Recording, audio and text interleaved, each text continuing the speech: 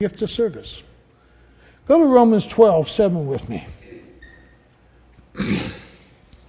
Romans chapter 12 and verse 7.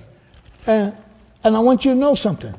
All of you who are here today and you name the name of Christ, I want you to understand, you have a gift. But again, it's your choice. Do you allow the Spirit to exercise that gift in your life? Now, that gift is there, but you can allow it to just lay dormant and is not effective in anybody's life. But every person who is truly born from above have a gift. And the Holy Spirit wants to exercise that gift in our lives. He wants to manifest that gift in our lives. So in Romans 12:7, it simply reads, if it is serving, let him serve. If it is teaching, let him teach. Now, Roger would be the first to tell you, I'm not a teacher. No. But he can teach on finance, and he enjoys that one. Hey. But he's a servant, and he has served well. Barbara, a servant, in the kitchen just going, moving, doing. A servant, just calling other women during the week and encouraging them. A servant. Roger served, and his giftedness is also encouragement, because if you're around him long enough, you're going to laugh. You can come into his presence being sad, but before you leave, you're going to be laughing. No. And laughter is good medicine. Hey.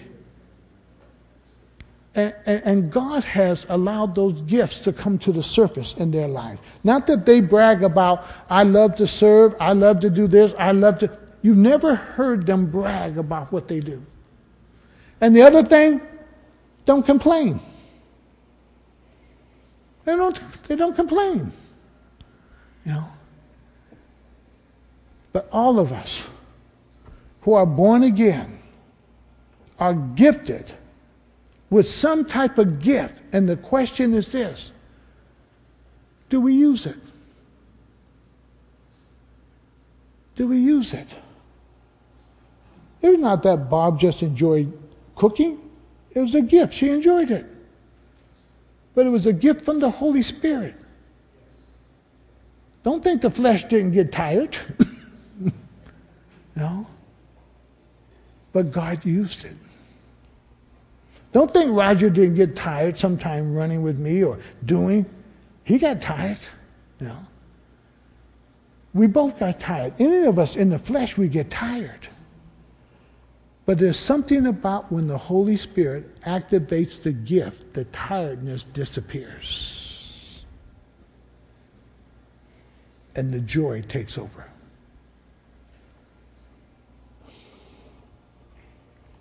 In Galatians 5:13, you'll see this very much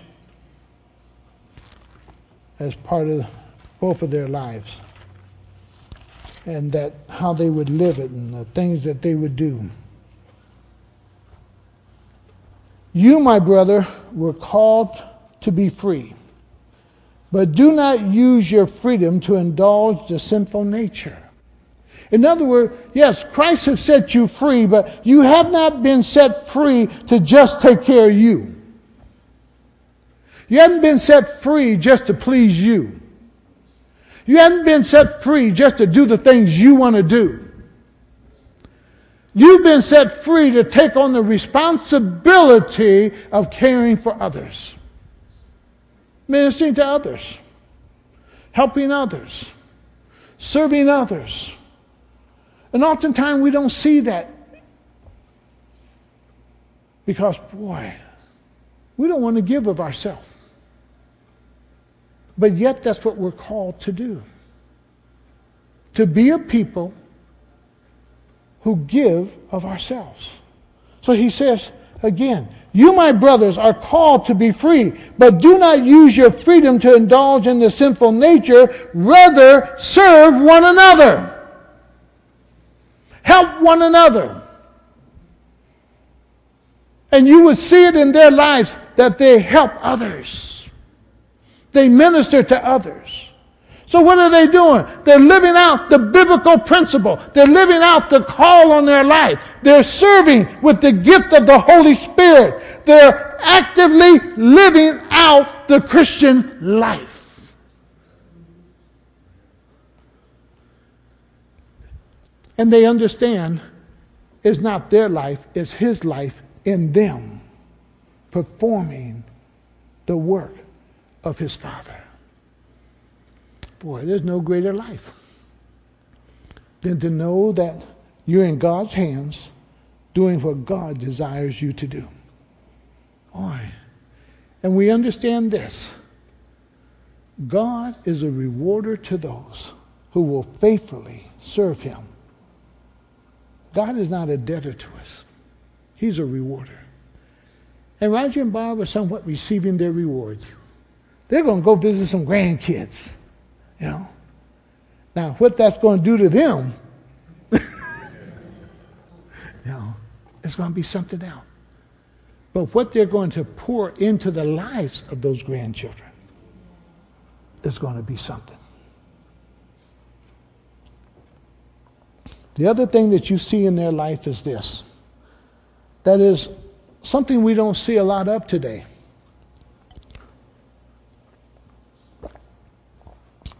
That's missing in my life and maybe missing in your life, is missing in quite a few of our lives. It's called faithfulness. Faithfulness. It's hard to find people who are just faithful. If they say something, they'll do it. They're committed. They're loyal. They're faithful.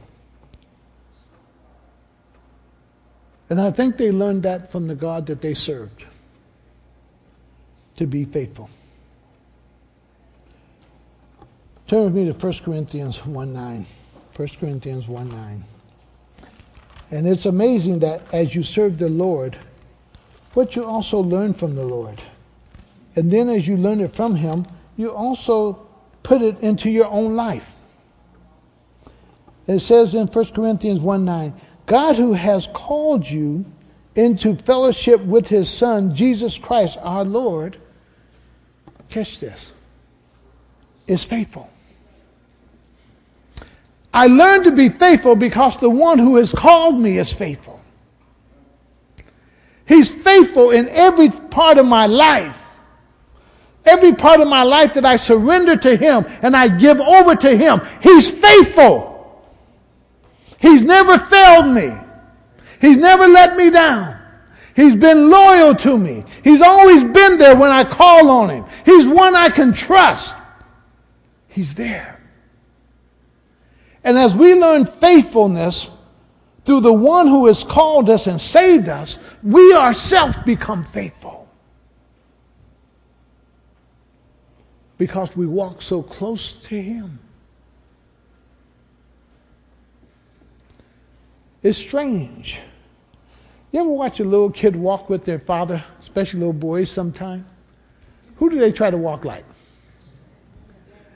If dad's going down the street wide-legged, guess what the little boy try to do? If dad is swinging, he's swinging. And we imitate our Father. And we imitate our Lord and Savior, Jesus Christ. Because He's been faithful to them, they have also learned how to be faithful. People who have not experienced a faithful God, you'll find in their life that they're not faithful. People who have experienced a God who is loyal and who is committed to them, you'll find that they're not very loyal or committed. Because those are something that we have to learn, but we have to learn them from someone, and the person that we learn it from is the one who calls us, the one who saves us. And therefore, it is so true what 1 Corinthians 4:1 says. Just turn over to 1 Corinthians 4:1.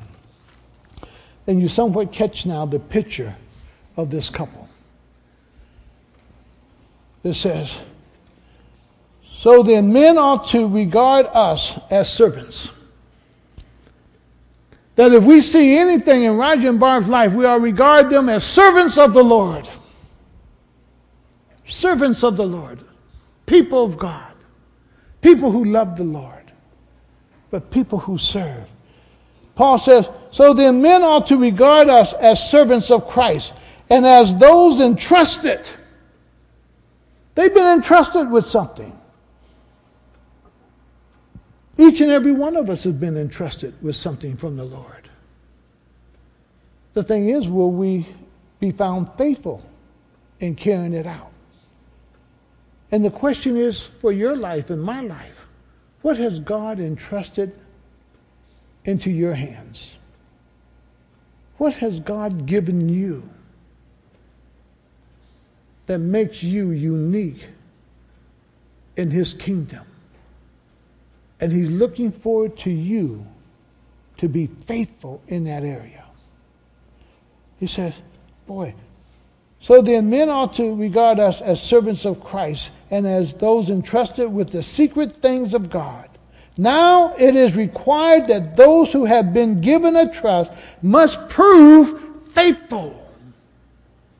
That when you look into people's life, can you really say they're faithful? They're loyal. They're committed. And I can say that about Roger and Barb. Been a faithful friend. Been a faithful cook. Been faithful in service to the church. Been faithful in serving missionaries. Been faithful in serving others. Have been faithful. Because God entrusted them with something. And they've proven their faithfulness over the years.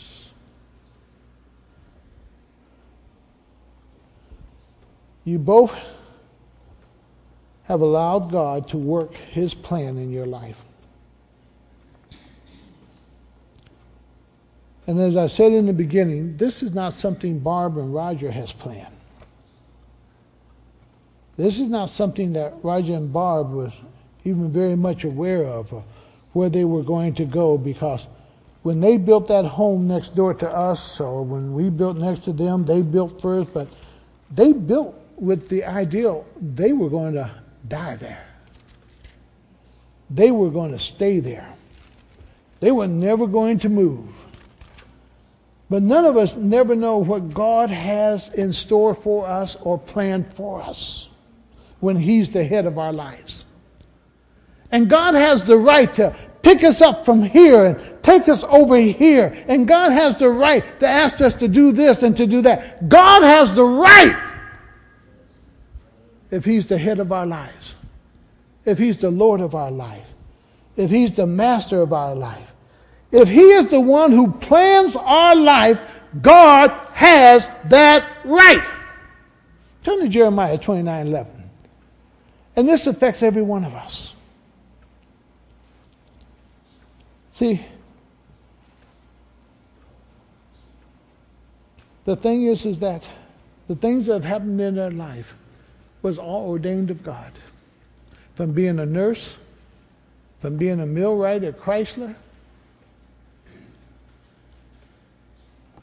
Those are plans God makes.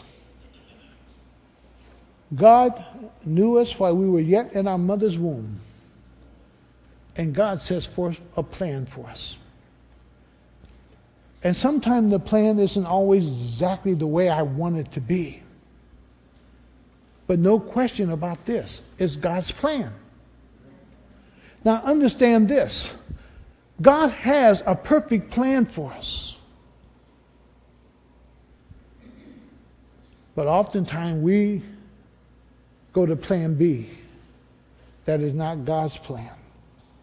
And God will allow us to go to plan B. And you can plan your own life. But when you plan your own life, you'll find nothing but failure, failure, failure, failure, failure. Because you can't see far enough down the road. And you don't know what's going to happen tomorrow. And you're not the one who is able to say even if you'll have life the next hour. But when God plans your life, God is the one who removes all the dangers. God is the one who says, okay, we're going to hit a bump, but I've already prepared you for the bump. Okay, this is going to be a time of testing, but I've already prepared you for the testing. Now I'm going to see how you respond during the test. And God is the one who gives us the victory over the trials. God is the one who is there because he said he'll never leave us or forsake us. So he's right there with me, holding my hand through everything I go through. Why? Because he's the one who planned it. So he knows what I'm going to go through. He knows the help I'm going to have need of. He knows the encouragement I'm going to have need of. He knows what doors need to be opened in my life. He knows what doors need to be shut. He knows what people he needs to bring in my life. He knows what people he needs to keep out of my life. Because he's planned my life. But when I go to plan B, all kind of demons come in. All kind of folks that shouldn't be part of my life. All kind of failure happens, and I begin to wonder, why don't it work for me? Jeremiah 29:11. For I know the plans I have for you, and this is God speaking. I know the plans I have for you. I know the plans I have for your life. I know where I want you to work. I know where I want you to be educated. I know who I want you to marry. I know what I want you to do. The question is, will you submit to it? My wife, she kind of laughed because I told the kids, for some reason, the first day I saw my wife on the porch with her little yellow shorts on, that she was going to be my wife. Okay? And for some reason, for 5 years, I chased that dream. And even though she said no 2 times, the third time she said yes. Okay? As Roger said, it only takes one. Just one yes. And the whole process is this here. The Lord said, I know the plans I have for you. Now, my plan B was, boy, I went to Howard as a sheet metal man. I was going to start my own business in heating and air conditioning. I had my service going while I was still working at Chrysler. I was going to step out of Chrysler, start my own business with heating and air conditioning. I was putting in furnaces all around. My name was getting good. People were calling me. I bought a little shop with my brake, my Pittsburgh lock. I had my little shop. I built another part onto my garage where I had my shop. I had my business about ready to go. And the Lord stepped in and said, nope. Because my business was, I was going to be retired at 50. I was going to have this much money put away. And I was going to be able to take life easy. And here I am still pastoring and Roger retired. Something wrong with that. Yeah. He says, for I know the plans I have for you, declared the Lord. Plans to prosper you and not to harm you. Plans to give you hope and a future. In God's hands, we always have a future. In God's hands, there's always those new beginnings. In God's hands, we will be surprised what he does. When we allow ourselves to rest in God's hands. We don't know what our tomorrows will be. But we're so thankful that the God who plans our lives know all about our tomorrows. And it is true what Scripture says. If your desire is God, then God will fulfill your every desire. If you desire him, he will fulfill your wants. And for a grandmother, she likes to spend some time with a granddaughter. For a grandfather, he likes to spoil them and take them to McDonald's and have a Christmas with them that he hadn't been able to spend with them. There are some things that they would like to do with their grandchildren that they have not been able to do from a distance. And now, that desire that was in them, because of their faithfulness to God, God has made it possible for them to make that transition to Denver, and he's going to fulfill these last years of their desire. Because they've been so faithful to him. And again, I want to restate to you, when you live a life of faithfulness to God, you will be surprised what God does in your life. And as Paul says, you are our written epistles. You are the evidence of God and the work of God. And you have demonstrated so much of that. We're not saying you're perfect. But what we do see is God's hand upon a couple. And we thank you for your faithfulness and your loyalty, first to your Savior and then to all of us. We thank you. Thank you. And at this time, we're going to open the church up for anyone who wants to just come up and wish them well. And you have about 3 minutes. We have this mic on. Can we turn this mic on? And why don't you just come and just share. Because this has been a life story of what God has done. Amen? Amen. Do we have this mic? Amen. Go ahead, Chip. Is it on? Pastor, I'm going to try to hold it 3. Okay? 3.5. 3.5. Okay. My wife and I, we come to know Roger and Barb. It's been about 8 years. Some of you don't know. I was attending another church when I was visiting Akron, Elias. And back 8 years ago, I had a total hip replacement on my left hip. And Roger and James found out about it. I said I wasn't going to do this. Roger